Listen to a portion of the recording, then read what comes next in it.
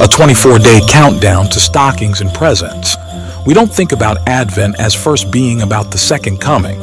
After all, it's been 2 millennia since Christ was born, crucified, rose from the dead, ascended into heaven, and sent the Holy Spirit. And for 2,000 years, we've been living somewhere between forgetting about or fretting over his return.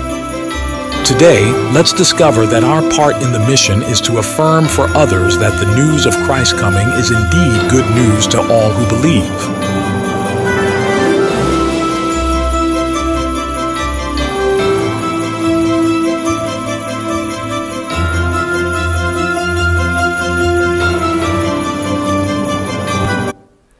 Well, good morning to all of you. It is so good, and what a privilege it is to see some familiar faces as well as some new faces this morning and some new spots, because obviously some of y'all disrupted the apple cart this morning. And I hope that you can be joy-filled even if you're not in your spot within this place. But we're glad that you're here. And for those of you online, we can't see you, but we're glad that you're tuning in. And for those of you that are new this morning, if this is your first time with us, as I like to say, I want to say, first of all, thank you, because it's difficult sometimes to step into a new space with a bunch of people you don't know. Amen to that? And the second thing I want to say to you is welcome. Welcome to The Way. And we want you to know that you're always welcome here, where we are committed to introducing people to Jesus by sharing in hope, living with purpose, for the sake of others. Now, a couple of weeks ago, we entered into the Advent season, and I opened us with a question, and that question was simply this: what are we preparing for? What are you preparing for? And as we began to reflect, we began to realize that Advent really isn't about looking back as much as it is looking forward. It's not about counting down, but about counting on the return of Christ Jesus, because he has promised to come. And when he comes, it is going to be a glorious event. Can I get an amen to that? And we realized that the early church had a simple one-word prayer for that: Maranatha. Maranatha, come Lord Jesus. That's what they would pray in anticipation of his return. But as we draw near to Christmas, may we realize that the good news, the great news of his return is rooted in the reality that he has already come. Amen? And so as we walk toward Christmas, and it's hard to believe that Christmas Eve is just a week away, we're going to turn from looking to Jesus in the clouds, as those early followers did, to Jesus in the cradle, where we often like to go. And so as we do that today, I want to invite you to turn with me to Luke's Gospel. Chapter 1, if you've got a Bible handy or your Bible app handy, turn to chapter 1. And I'm going to begin reading for us in verse 39. And this is Mary's visit to her distant cousin Elizabeth. Hear God's word for us this morning. At that time, Mary got ready and hurried to a town in the hill country of Judea, where she entered Zechariah's home and greeted Elizabeth. When Elizabeth heard Mary's greeting, the baby leaped in her womb, and Elizabeth was filled with the Holy Spirit. In a loud voice she exclaimed, "Blessed are you among women, and blessed is the child you will bear. But why am I so favored that the mother of my Lord should come to me? As soon as the sound of your greeting reached my ears, the baby in my womb leaped for joy. Blessed is she who has believed that the Lord will fulfill his promises to her." And Mary said, "My soul glorifies the Lord, and my spirit rejoices in God, my Savior." This is the word of God for the people of God. Thanks be to God. Would you go to the Lord in prayer with me as we continue in worship this morning? Almighty God, I thank you for the privilege to enter into your presence this morning, made possible because of your Son, Jesus Christ. And God, I know that as we draw near here to that special day, that celebratory day of Christmas and the promise that's found within it, within your Son, I know that there are those within the sound of my voice that this is a very difficult season of life. Grief, loneliness, despair. So God, I pray that you would meet each and every one of us wherever we are this morning relationally, wherever we are emotionally. God, that we would look to your word and that we'd find an inspiring word for ourselves because we'd find you. So Lord Jesus, come. Maranatha, come Lord Jesus, come. May your Holy Spirit be palpable today as we meditate upon your word. And may the words of my mouth and the meditations of our hearts and minds be pleasing to you, O Lord, our rock and redeemer. And I ask this in the name of the Father, and of the Son, and of the Holy Spirit. And all of God's children said, Amen. Amen. Well, I don't know about you, but if there's ever two women that had something to get together and talk about, it's Mary and Elizabeth. Can I get an amen to that? And yet, this part of the story is perhaps the greatest story never told. Never told. And what I mean by that is, think about Christmas pageants you go to. If you've read our daily devotions, you realize that this has already been pointed out to us. It doesn't start with Zechariah and Elizabeth. It doesn't start with Mary's visit to Elizabeth. We want to race to the manger, don't we? We want to race to Bethlehem. Our focus so often is focused in on Mary and Joseph and those stinky shepherds and sheep gathered around peering in to the babe Jesus, laying in a manger. But for Mary, it doesn't start with a manger in view. It starts with a messenger in view. Because if you look at just prior to what we read in Luke's gospel, what we find is that Gabriel, the same angel that appeared to Zechariah, appears to Mary, and he's given her the lowdown that she's about to become the mother of the Son of the Most High. Now, could you imagine the look on her face in that moment? Can you imagine what's running through her mind? I have no clue what's going through her mind or on her face that day, but I imagine it would be an interesting thing to hear what's running around through her mind and what is being expressed on her face.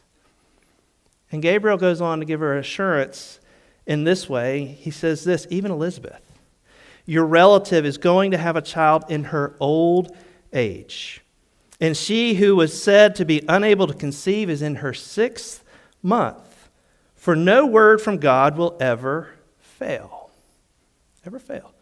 Any of y'all ever seen Princess Bride? Is there any people in here that have seen it? You know the guy that goes, inconceivable. Have you know what I'm talking about?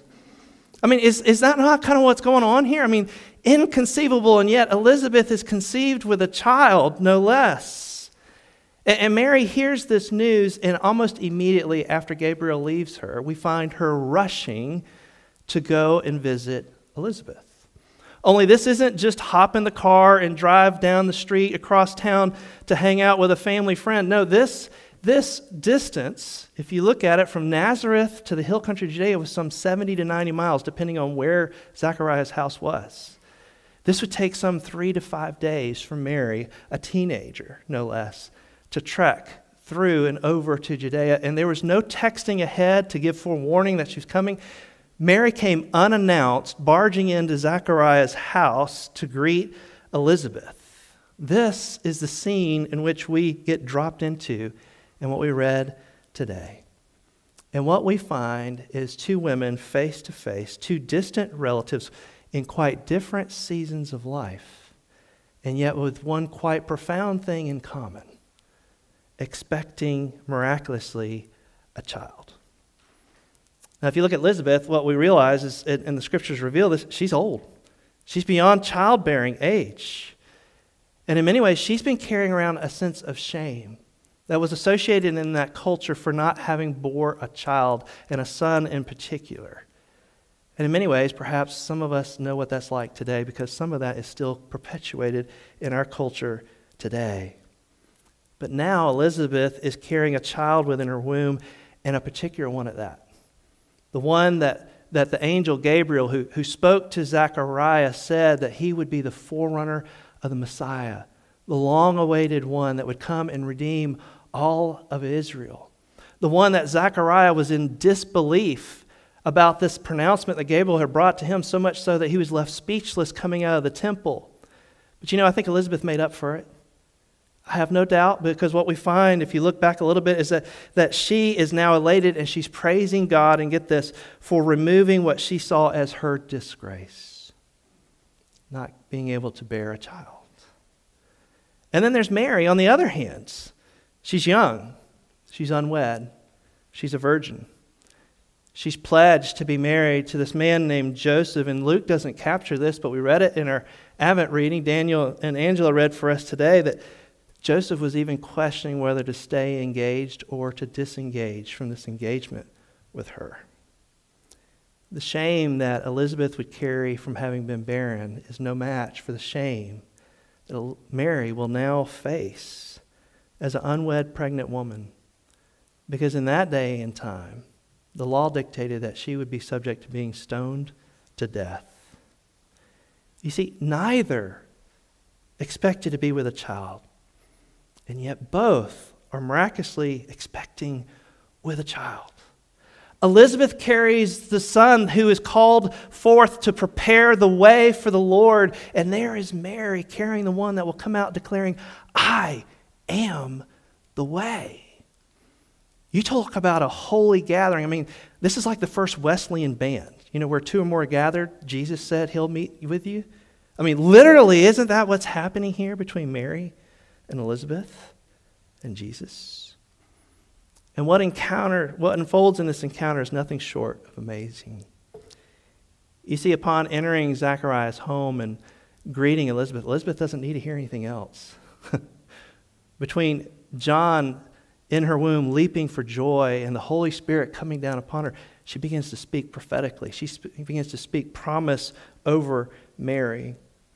And if Mary had wanted to keep this on the low down, and I don't know about you, but an unwed pregnant teenager woman, I think she might want to keep it on the low down. What we find is Elizabeth is speaking in a loud voice. And I want to read for us again what she said to Mary. She said, "Blessed are you among women, and blessed is the child you will bear. But why am I so favored that the mother of my Lord should come to me? As soon as the sound of your greeting reached my ears, the baby in my womb leaped for joy. Blessed is she who has believed that the Lord will fulfill his promises to her." You see, it's here that through the Holy Spirit at work in Elizabeth and through her unborn child, that God begins to affirm for Mary the words of Gabriel that Gabriel had brought to her, that she indeed would be the mother of the very Son of God. Not only the Savior of her people, but the Savior of us all. Praise be to God. You see, it's here that Elizabeth is the first to proclaim the good news that Jesus has arrived. And it's here that we find John, in the womb no less, leaping for joy, the first to leap for joy. Reminiscent of David leaping for joy in the presence of God in the Ark of the Covenant that returned to Israel centuries before. You know, if there was ever a moment in which you question whether God holds a high regard for humanity, including the unborn among us, you need not look any further than this encounter in which we find that God has become one of us, among us, for us. For you, for me, for all of humanity. And you see, no doubt Mary needed to hear the words that the Spirit of God had put on Elizabeth's tongue to speak to her that day. Words of affirmation of the calling that God had put on her life and the amazing role she would play in the redemption of her people, really in the redemption of us all, God's mission to redeem us all. And Casey Colbreth is a friend of mine. She and I were in seminary together. She's a musician and a writer, and she's at a church down in Florida right now, and she puts it a whole lot better than I can. And I just want to read this in one of her reflections.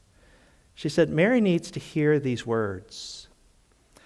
She needs a human voice, a woman's voice, an elder's voice to affirm the work of God in her life and to declare the validity of her experience. She needs someone who lives in the same world that she lives in, who fully understands that this pregnancy will cost her, to recognize the guiding hand of the Spirit in it all, and in spite of everything, to enthusiastically declare her blessed."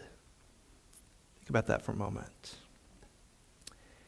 You know, I think we are a lot like Mary in the sense that we too need to hear a human voice at times, don't we? We too need to hear someone else speak into our life and to affirm what God's been already sowing in your life, what God's already birthing in your life. When I look back over my own life and I look about my own calling to ministry, it was a scary ordeal to walk away from a very secure job, to walk away from very good pay. And I knew that God was calling me to that. God had already spoken that over my life 20 some odd years before. I was slow. Y'all know that, right? I'm still a little slow at times. But it's others, other followers, other faithful people like Elizabeth, like Mary, that spoke into my life, affirming in me the call that God has on my life. And no doubt, I believe that the Christ in you wants to speak into the Christ in someone else, the calling that God has on your life in this season, no matter what kind of season you're going through. Many of us, it's a joyful season. For many others, it's a hard season. This is a challenging season. And I think we all would agree that we desire to hear someone declare that we are blessed. Can I get an amen to that? You know, speaking of blessed, Elizabeth speaks it 3 times over Mary. Blessed are you. Blessed is a child. And then she goes on, and the 3rd time she says this, and I invite you to look back at it. It says, blessed is she who has believed that the Lord will fulfill his promises to her. And in this 3rd blessing, 2 things shift. First is the Greek word. If you look back at the first time, 2 times it's the same word, but the 3rd time that she says blessed, she uses a different Greek word. It's a word called makarios. Say that with me. Makarios. Makarios. This is the very same word that Jesus will use in the greatest sermon he'll ever preach, the Beatitudes. Blessed are the meek. Blessed are the poor in spirit. Blessed are the peacekeepers. That blessed, that makarios is the word that is used. And for the men in the room, I want to put a plug in for you that the men's retreat's coming up. We go a week after the women's retreat. Women, there's a retreat for you too. But the men, we're going to be unpacking this word, makarios, this blessedness that Jesus wants to speak over your life, that Elizabeth is speaking over Mary's life here in this text. But there's something else that happens. You notice she begins with saying, blessed are you. But the 3rd time she said, blessed is she. It goes from 2nd person to 3rd person. And I know some of y'all may not be English majors. Let me tell you, I wasn't. I probably still am not. Tricia could attest to that when she proofs things I write. But going to seminary, I learned that you have to really pay attention to the language and you have to pay attention to the tense of words. And here, what we find in going 3rd person is that this blessing is not simply just for Mary. This blessing is for each and every one of us. Blessed is she. Blessed is he who has believed that the Lord would fulfill his promises to her or to him. You see, God will fulfill the promises he's made to you. God will fulfill the promises that he's placed on your heart, the calling that he's placed on your heart, the life that he's calling you to. He will be faithful to the promise he's made to each and every one of you. And we need to look no further than his having come in the flesh, Christ Jesus, coming for you, coming for me, and coming for all of humanity. You see, we truly are blessed, aren't we? We're blessed beyond all measure because we have a Savior. We have a God that won't just stay out there but wants to come in here and wants to come alongside you. Not just beside you, but within you. To give you new life. To remind you of forgiveness that you don't deserve and yet he offers to each and every one of us. To give us the promise of new life. To give us the promise of joy in the midst of despair. To offer comfort in the midst of the grief that we might carry. To remind us that he's coming to make all things new. You see, for those of us that believe in Christ Jesus, we truly are blessed. Amen? And so what's our part in this? You know, our sermon series is entitled Advent Mission. It's God's mission to redeem the world after we really chose to screw it all up in Genesis 3. God's redemptive mission is still at play and at hand in the coming of Christ and the promise of his return. But we have a role to play, just like Mary and Elizabeth had roles to play. You see, I think we're being called this season, this Advent season, to play the role of Elizabeth, to speak words of life over those that are experiencing a sense of death or loss, to speak words of compassion where someone is experiencing great hurt, to speak words of forgiveness where perhaps we're carrying and harboring grudges, to speak joy where there may be a lack or a despair, to speak into one another's lives. That's what the church is called to do. The believer, the Christ in you, as we greeted one another, the Christ in me greets the Christ in you. And as a body of believers, that's what we're called to do, is to speak words of affirmation in one another's life, to affirm the calling that God has placed on your life. You see, that's what happens when we begin to allow the Holy Spirit, just as the Holy Spirit took a hold of Elizabeth in that gathering there with Mary and took a hold of her. If you would allow and be open to a move of the Holy Spirit in you, well, you could speak words of affirmation just like Elizabeth did to affirm the calling that was on Mary's life. What a high and noble calling Mary had. Amen? But each of you have a high and noble calling too. Each of us do. And as we journey toward Advent, culminating in Christmas, when I look out, many, if not all of you, already know Jesus. And perhaps you need to hear those words of comfort anew today. But I pray this sanctuary is going to be slap full of people. Many who have not been in a worship service in a long time. Perhaps some have never been there. Would you allow the Christ in you to speak into their life too? That's the mission. That's the Advent mission. That's the invitation for each and every one of us that believes in Christ Jesus, is to know that not only are the promises for us that Christ makes for us true, but they're also true for those outside these doors that don't know him yet. Let's participate. Let's not sit on the sidelines with the mission before us, God's mission. That is the mission before us. Can we do it, church? Let's do it, church. Would you pray with me? Almighty God, I thank you. I thank you for your word. I thank you for this encounter between Elizabeth and Mary, two unlikely women experiencing a common and yet profound miracle, being found with child, and not just any children, but children of promise. And two, Lord, we are each a child of promise because of who you are. God, empower us individually, empower us as a family of faith to take on and allow the work of the Holy Spirit that we see evident in Elizabeth to speak into not only one another, but the other. For God, we exist for the sake of the other. You came for the sake of the other.